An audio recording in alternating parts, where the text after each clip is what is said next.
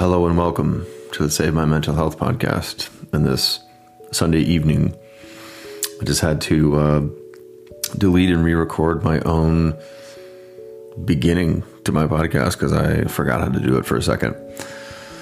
That might be related to the topic that I'm going to get into tonight, which is the topic of anxiety.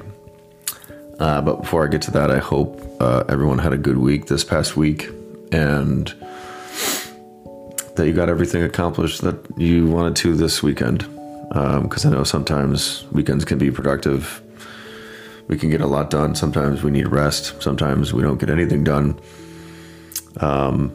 which can also feed into my anxiety depending on the circumstances there. And I never know.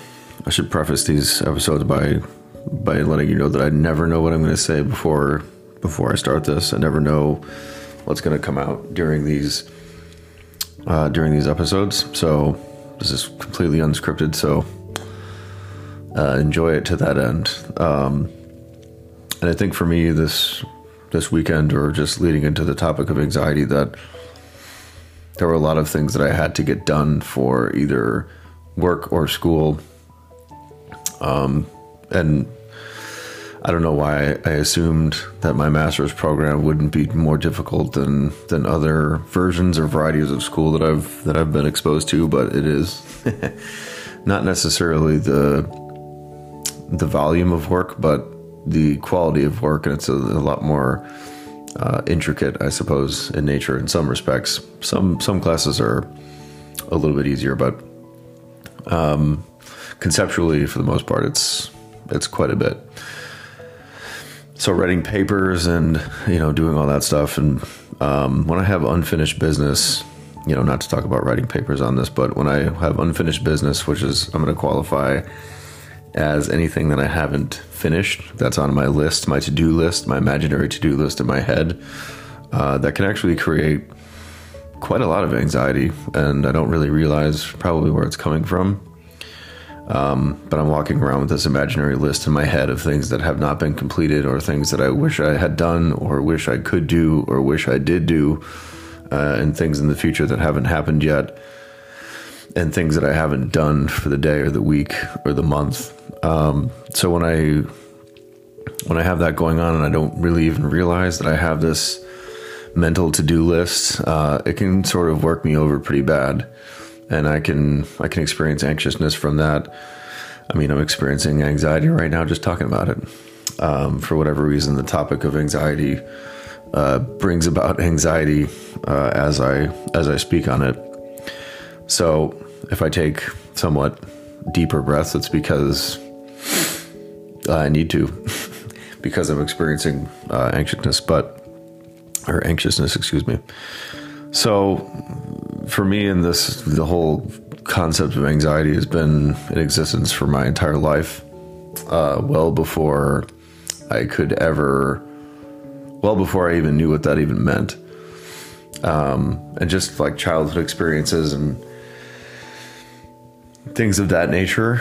I guess I had anxiety dating back all the way till, I want to say probably when I was maybe like 10 years old is the first time I could really remember having that type of experience. And it was really kind of a simple thing, just having to like raise my hand to go to the restroom, like ask a teacher to give me the ability to go use the restroom, because that's what you have to do when you're a kid. You have to ask if you could go use the restroom when you're at school. So the idea of walking from my desk, first of all, raising my hand and putting attention on myself by raising my hand, and then having to walk from my desk to the door, open the door, like all the different aspects of the sound of the door, the people looking at me, or my perceiving that people are looking at me or paying attention to everything I'm doing, my footsteps, like all of the noises and associated things that come along with me having to make my way to the door, to the bathroom, and then get back to my seat, and hope that when I got back that, like, temperature wise, I wasn't too hot, or I wasn't like sweating, or I wasn't, that my stomach wasn't upset, and just like all these different factors and things that I didn't really even know what was going on at the time. I didn't have any conceptual frame of reference to have somebody be like, hey, you have anxiety, or to even explain to me what that meant. So I just kind of had to live with it, and I didn't really know what it was, other than to know that it was uncomfortable, very uncomfortable. So that's my first recollection of that, and it expanded and has continued to expand throughout my adult life. But just general experiences within my body. I have to watch like what I eat, where depending on where I am, if I'm on like a date or something, I can't eat, and I know there's going to be like something potentially intimate happening later on in the night. I cannot. There's like pretty much every food group I have to avoid, besides things that are very bland and very ordinary. Otherwise, my stomach just won't handle it, because there's too much stimulation already, and my brain and my body just can't handle it. So it's really kind of, I don't want to say boring, but it's, I don't get to enjoy the types of foods that I would normally like to enjoy. So the anxiety affects a lot of different aspects of my life, that being one of them. And that's sort of a garden variety area. But I mean, it used to impact me being able to like speak up for myself, or me being able to exercise my opinion, or be able to oppose someone else's opinion. For me to be able to oppose the opinions of people that I didn't believe. Like, that could be establishment oriented, that could be like big companies or entities, or whatever it might be, political figures, whatever I felt opposition towards, I would never express that. And I'm not the type that, to like go out and protest. So I would silently protest within myself and like create this environment of anxiety and kind of hostility towards things. And, when you're not, what's the phrasing I want to use? When I don't have any filtration for that, that can create a really interesting experience, or series of experiences, or years of experiences within yourself. And I've done that a lot. So learning how to move through my anxiety has allowed me to be able to express myself better, to be able to give my opinion in an appropriate manner that's not demeaning to anyone else, or it's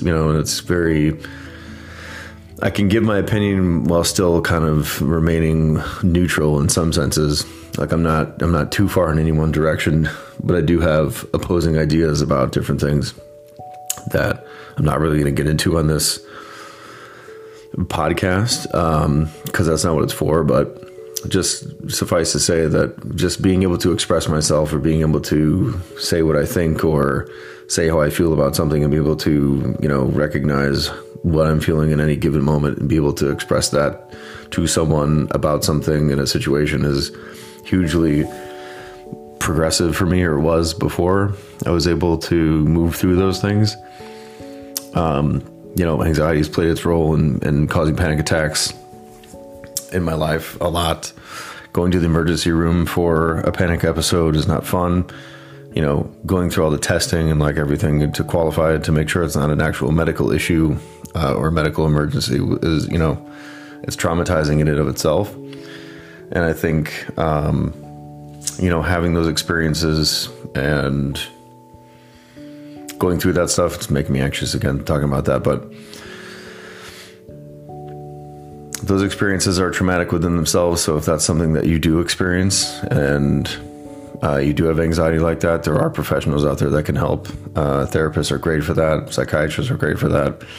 We've come a long way in the medication department. There are things out there that could definitely provide assistance. And I would encourage you to do that. It's nothing to play around with. When you have anxiety, it turns into a situation where I need to go to the ER. That creates stress and trauma in my body and my mind. I can't have so many of those episodes, because eventually I will cause health issues for myself. And our bodies were only made to withstand so much. So if my blood pressure is constantly raised, if my heart rate's constantly raised, if I'm constantly on alert, if my fight or flight system is broken, I'm going to find myself, potentially having some issues from that, serious issues from that. So I would advise you to seek assistance for that if you have those experiences or have had those experiences or are having those experiences now. One of the main reasons for doing this podcast is because it's a sort of an exhalation for me in all the things I've experienced over the last, 25 years of my life or so. And anxiety has been one of those things that's been consistent throughout my life. Having medical emergencies, I have had actual medical emergencies that have caused the anxiety to expand, and it's caused it to morph into other things, and it's caused it to kind of infiltrate my life, and I've had to work really hard to not have it and to not give into it and to not allow myself to fall victim to basically myself and those aspects of things that I've experienced. So medication is one of those components, but self-care is another one. And I talk about that a lot, and I'll continue to do so because I think it's an important thing that a lot of us miss, and myself included. So to the degree that I care for myself, that I, eating the right foods, which I still get off track with that, or meditating or praying or, giving of one of the biggest components of me feeling like a whole person or being able to mitigate some of that anxiety is giving of my time to other people. And when I do that, when I help other people, somehow it not only allows me to forget about myself for a while, which is good, because being consumed with myself and all of the things that I have going on in my little world, the expansion of getting outside of myself has always been something that's helped in my own life, but also I know that I'm impacting other people as well, which is important. And seeing other people get through things and seeing other people manifest things in their lives and become successful and experience, comfort in their skin. That's a really cool thing to be able to translate to people. And giving of my time, it's the most valuable thing I have. The voice cracking is continuing. It's the most valuable thing I have, and me giving it to people and how I spend it on myself and how I spend it on a day-to-day basis is going to kind of dictate what environment I'm going to have for myself. Is it going to be anxiousness and depressive spells or episodes? Is it going to be panic or fear or worry? What kind of life do I want to have? So how much, and I guess for you listening, it's, how much choice do I have in how I feel? And if I take care of myself, I give myself some more space and options for that. If I don't, I limit myself. So some of the things that I mentioned were prayer, meditation, and one thing that I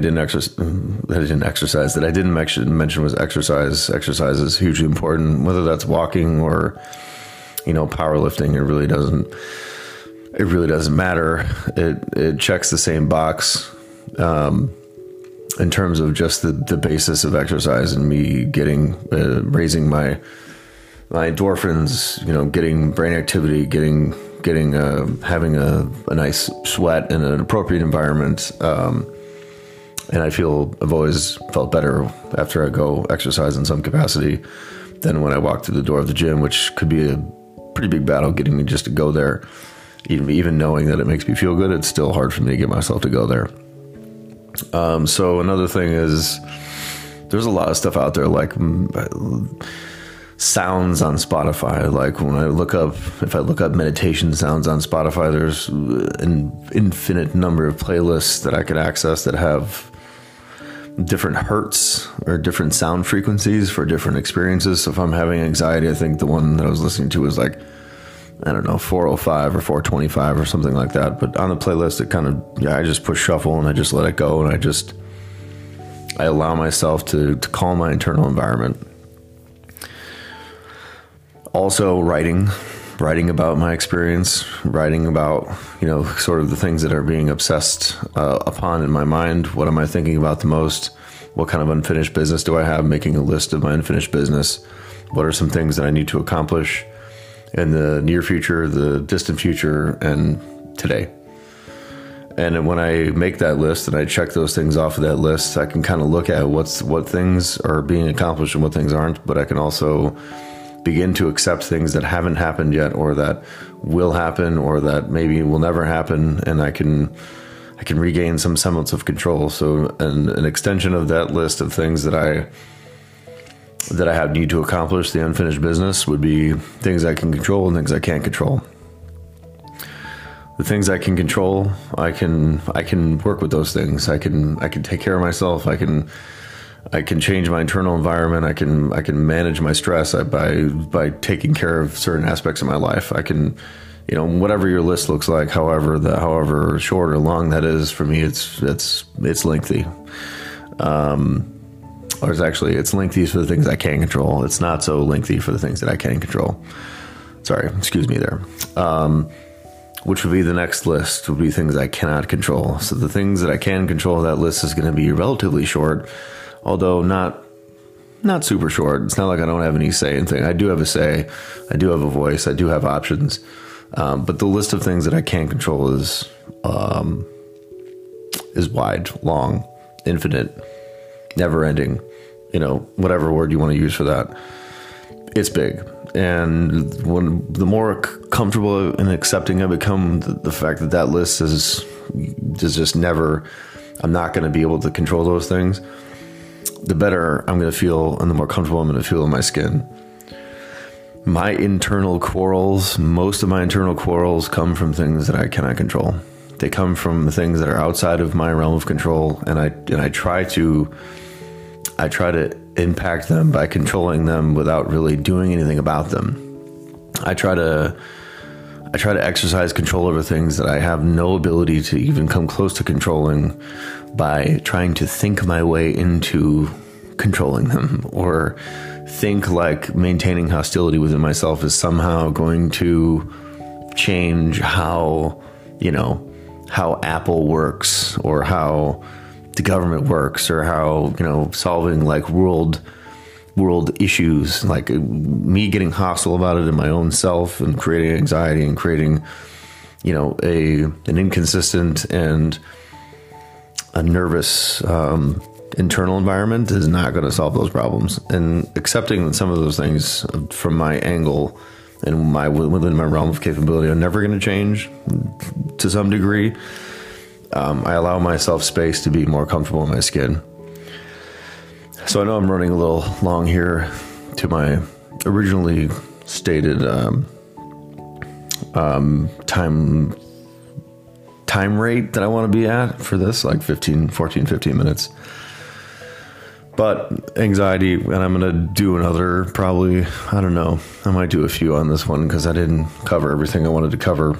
But if you're struggling with anxiety, know that you're not alone, and that there are probably, there's probably a lot of people in your life that have it that won't even tell you that they have it, or they don't want to quantify it, because if they do, then it's real, and then they have to do something about it. And a lot of people try to compartmentalize anxiety, but from my experience and working in the field and just knowing people in general, I would imagine that anxiety is, it's a publicized rampant issue that we have, but I think it goes deeper than that. And I think it extends to more people than you would even think to realize. And I think just us in general, to a certain extent, we'll never know the full impact of it, because a lot of people will never admit to it. They don't want to access those parts of themselves, and that's okay. That's their prerogative to do that or not do that. But I think if you are having awareness of you having an issue with anxiety and it's been going on for a long time, I would encourage you not to be afraid to get help for that, and not be afraid to reach out to a mental health professional, a therapist, or a psychiatrist. One of the good resources for that is Psychology Today. You could also Google it, like, everything else in this world that we can Google. But I've found some good clinicians on there. You can just put in your insurance information if you want to go the insurance route, or you can, there's also private pay therapists or, psychiatrists, depending on your situation. But the insurance route, you could also call your insurance carrier and ask them, where are some therapists in my area that are covered by my insurance, and they can actually you can have them send you a list.